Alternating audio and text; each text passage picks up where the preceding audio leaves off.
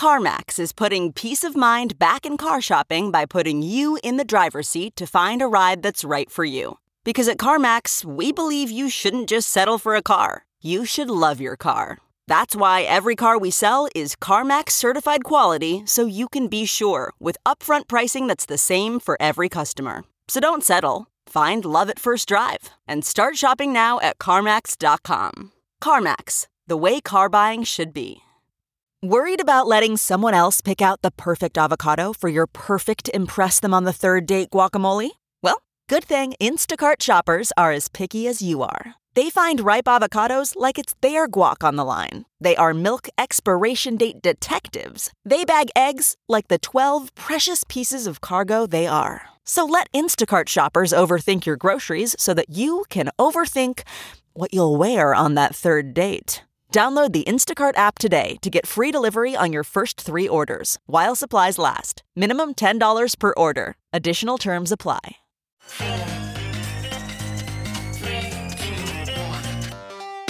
Welcome back to The Breakdown with me, NLW. It's a daily podcast on macro, Bitcoin, and the big picture power shifts remaking our world. The Breakdown is sponsored by Nexo.io and produced and distributed by CoinDesk. What's going on, guys? It is Saturday, May 22nd, and that means it's time for the weekly recap. And on this weekly recap, we're going to be talking about why the Carlyle Group's David Rubenstein says governments can't stop crypto, why crypto is here to stay. This week has been an absolute FUD parade. We've had Elon environmental FUD, regulatory FUD, Tether FUD, crime FUD. I mean, it's really been a murderer's row of concern trolling. And obviously on this show, we spent a lot of time trying to unpack how much that FUD actually had to do with the crash that happened earlier this week. You should go back and listen to the last couple of episodes if you're interested in that. The TLDR is that the FUD really wasn't at the center of it. Instead, it was a loss of momentum and a weakening market structure that created a situation where there was always going to be a catalyst for a downward move, and a lot of leverage in the system made sure that that move was going to be rather dramatic when it happened. That's exactly what we saw, but as the market has recovered, the FUD has not slowed. To be clear, this always happens. There's a cadre of professional commentators who wait for any perceived weakness in Bitcoin and crypto to rehash their old talking points. This week, we've seen it in a New Yorker writer making the highly dubious argument that only criminals want privacy. Paul Krugman once again revealing that he just can't get over the libertarian politics of many Bitcoiners to actually engage with the technology on any substantial level. But it hasn't just been the chattering class spouting these things. We've had a significant amount of discussion on the regulatory front. Here are a few of the latest hits. New SEC Chair Gary Gensler spoke at the 2021 FINRA conference. FINRA stands for Financial Industry Regulatory Authority. The comments aren't long at all, and there has been a lot of tea leaf reading and interpretation. The two things that are notable is that from an overall orientation, it seems like Gensler's SEC will have a strong emphasis on investor protection. That is clearly not restricted to crypto, but at the same time, it does involve crypto. What's more, technology is always evolving, as are our markets. As we continue to stay abreast of these developments, the SEC should be ready to bring cases involving issues such as crypto, cyber, and fintech. I believe we also should remain focused on how our agencies use technology and data analytics to surveil the markets and enforce the law. Now, this doesn't really strike me as anything other than a reaffirmation of what we would expect. First of all, this is Gensler speaking to the law enforcement set. In fact, he closed his remarks saying, quote, "America's securities laws have been an important part of our economic success for the last 90 years, and enforcement is a key reason why. I look forward to working with our fellow cops on the beat at FINRA to protect American investors in capital markets." Second of all, of course they're going to enforce laws. That's a big part of what the SEC does. It's always been what the SEC does. In fact, Gensler has given some clear indications that he understands the limits of the scope of his agency, particularly when it comes to designing regulation around crypto, which is positive. Third, enforcement isn't something that a priori we should be concerned with. I'd love to see something like SEC Commissioner Hester Peirce's safe harbor rules, so that the things the SEC pursues are actually truly bad actors.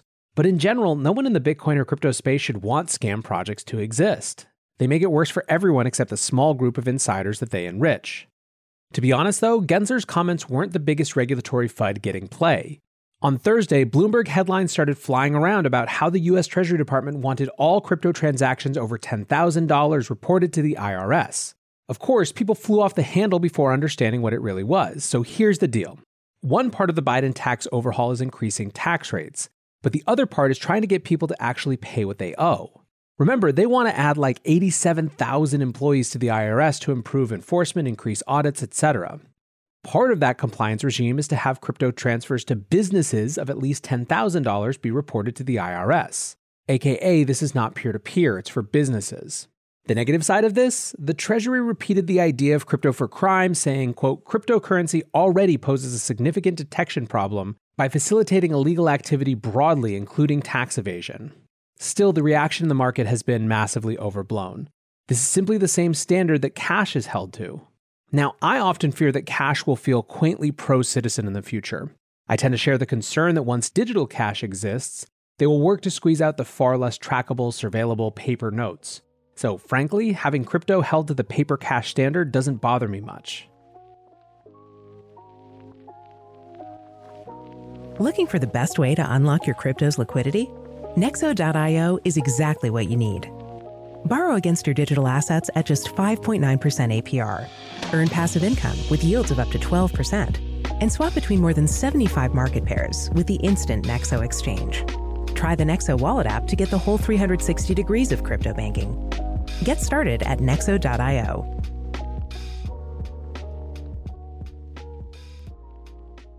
So how do we sum it all up? Well, here's what Caitlin Long had to say about it. She tweeted, "It's clear a U.S. crypto regulatory crackdown is starting, but I'm optimistic because most of the major players and agencies have spoken already, and the policy is taking shape. It's pay taxes, comply with laws, and don't take shortcuts and will enable the innovation. It's not a Bitcoin ban. A clear chronology. Fed releases payment systems access guidelines. May 5th. SEC warns about Bitcoin futures, May 11th. Binance IRS DOJ story in Bloomberg, 5/13. IRS article in the Wall Street Journal warning to pay taxes, 5/14. FDIC ICE thaws, it issues its first RFI, 5/17. OCC says reviewing all prior crypto bank actions, 5/18. Senate Banking Chairman warns OCC to clamp down on trust bank charters, 5/19. Treasury Secretary Yellen announces big IRS tax compliance push, 5/20. Fed's Powell plans paper on payment innovation, 5/20. Spot pattern, news almost every day. Theme compliance. It's pay taxes, comply with laws, and don't take shortcuts. Not a ban. Nothing yet from FinCEN, CFTC, or FTC, but pretty much all the other DC regulators have now spoken." I definitely agree with the broad strokes of what Caitlin is saying, although I have a hard time going so far as to call it a crackdown. If I had to characterize the sentiment I see from bureaucrats in Washington right now, it's that they see themselves as part of a grand post-Trumpian cleanup. That's going to look like more regulation and more burdensome processes, and in some case, there is real risk of them overcorrecting. I said earlier this week that I'm watching the OCC particularly closely, but it doesn't feel like a new hostility to me. The people who are hostile have always been so. However, if you want to take from a true DC insider, let's listen to comments from David Rubenstein, the CEO of the Carlyle Group. Carlyle is a multinational private equity firm that has more than $250 billion of assets under management. Much more important than that, Rubenstein is the insider's insider. I mean, if you view DC as the swamp, this is Solkanar the Swamp King. To give just one example, Carlyle hired and was Jerome Powell's boss for 8 years. So here's what he had to say about crypto and government. Crypto has come from nowhere to be a force in the market. It's, in effect, a gold substitute for some. And I have invested in not cryptocurrencies myself, but in things that facilitate the trading of it in various companies that are helping to trade or make it easier for people to be involved with cryptocurrency. And I did that in part because I think it's here to stay. Cryptocurrency is not going away, just like gold is not going away. So yes, it had its ups and downs, and yesterday was not a good day for it. But that's true of anything that is relatively new. And I don't think you're going to see anything like crypto going away and disappearing. It's here, and it's here because people in the market want something other than just the traditional currencies that we've had. And whether that's right or wrong, it's clearly something that the market wants. So yes, if you go into cryptocurrencies, you should expect big ups and downs and big fluctuations. And if you're not prepared for that, don't go into cryptocurrency. But the idea that cryptocurrency is going to go away or that the government is going to be able to stop cryptocurrency from being something investors want, I think is unrealistic at this point. Those highlight words, though, here to stay. Government couldn't stop crypto from being something investors want. This is a man who understands markets, explaining that the demand from markets makes it extremely hard to conceive of a government successfully fighting it. If this view reflects a growing DC consensus view, what would the implications be? Well, you wouldn't see haughty notions of banning anything. You would see bureaucrats trying to bring the parts of crypto that touch their little sphere of influence in line with what they perceive to be are the relevant applications of existing regulations. In other words, exactly what we're seeing, exactly what Caitlin Long laid out. This is the bureaucrats' bull market. It's not about banning, it's about ensuring compliance. That doesn't mean everything will be easy and hunky-dory and without some problematic interpretations of what compliance means. But it is fundamentally different than the sort of existential rhetoric that has been floating around. Now, one last note on compliance.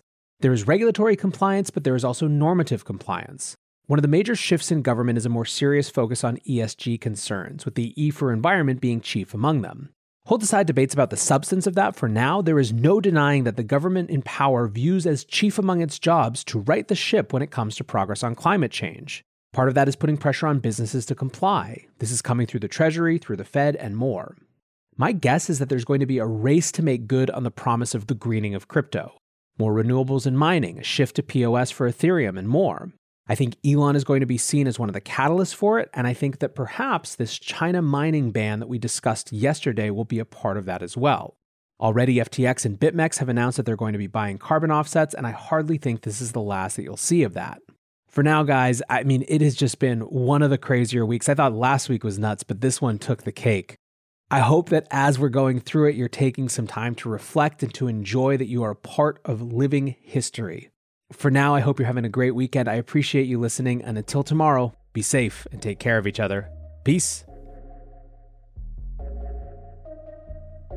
We're witnessing the greatest paradigm shift in finance in modern history. Join thousands of newsmakers and influencers talking the future of money at Consensus by CoinDesk, a live virtual experience of leaders, changemakers, virtual reality meetups, keynotes from Ray Dalio, Gary Vaynerchuk, and much more.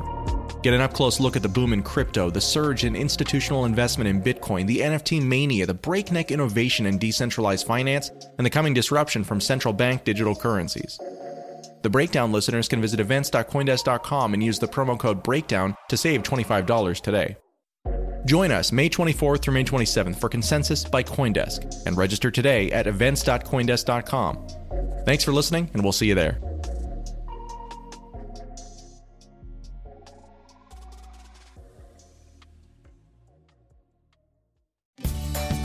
Have you ever wondered how to say good morning in Italian? Or what is goodbye in French? You can ask Alexa. Just say, what is happy birthday in German? Or how do you say hello in Japanese? Do you want to know how to say I love you in Spanish? Ask Alexa and start learning a new language today.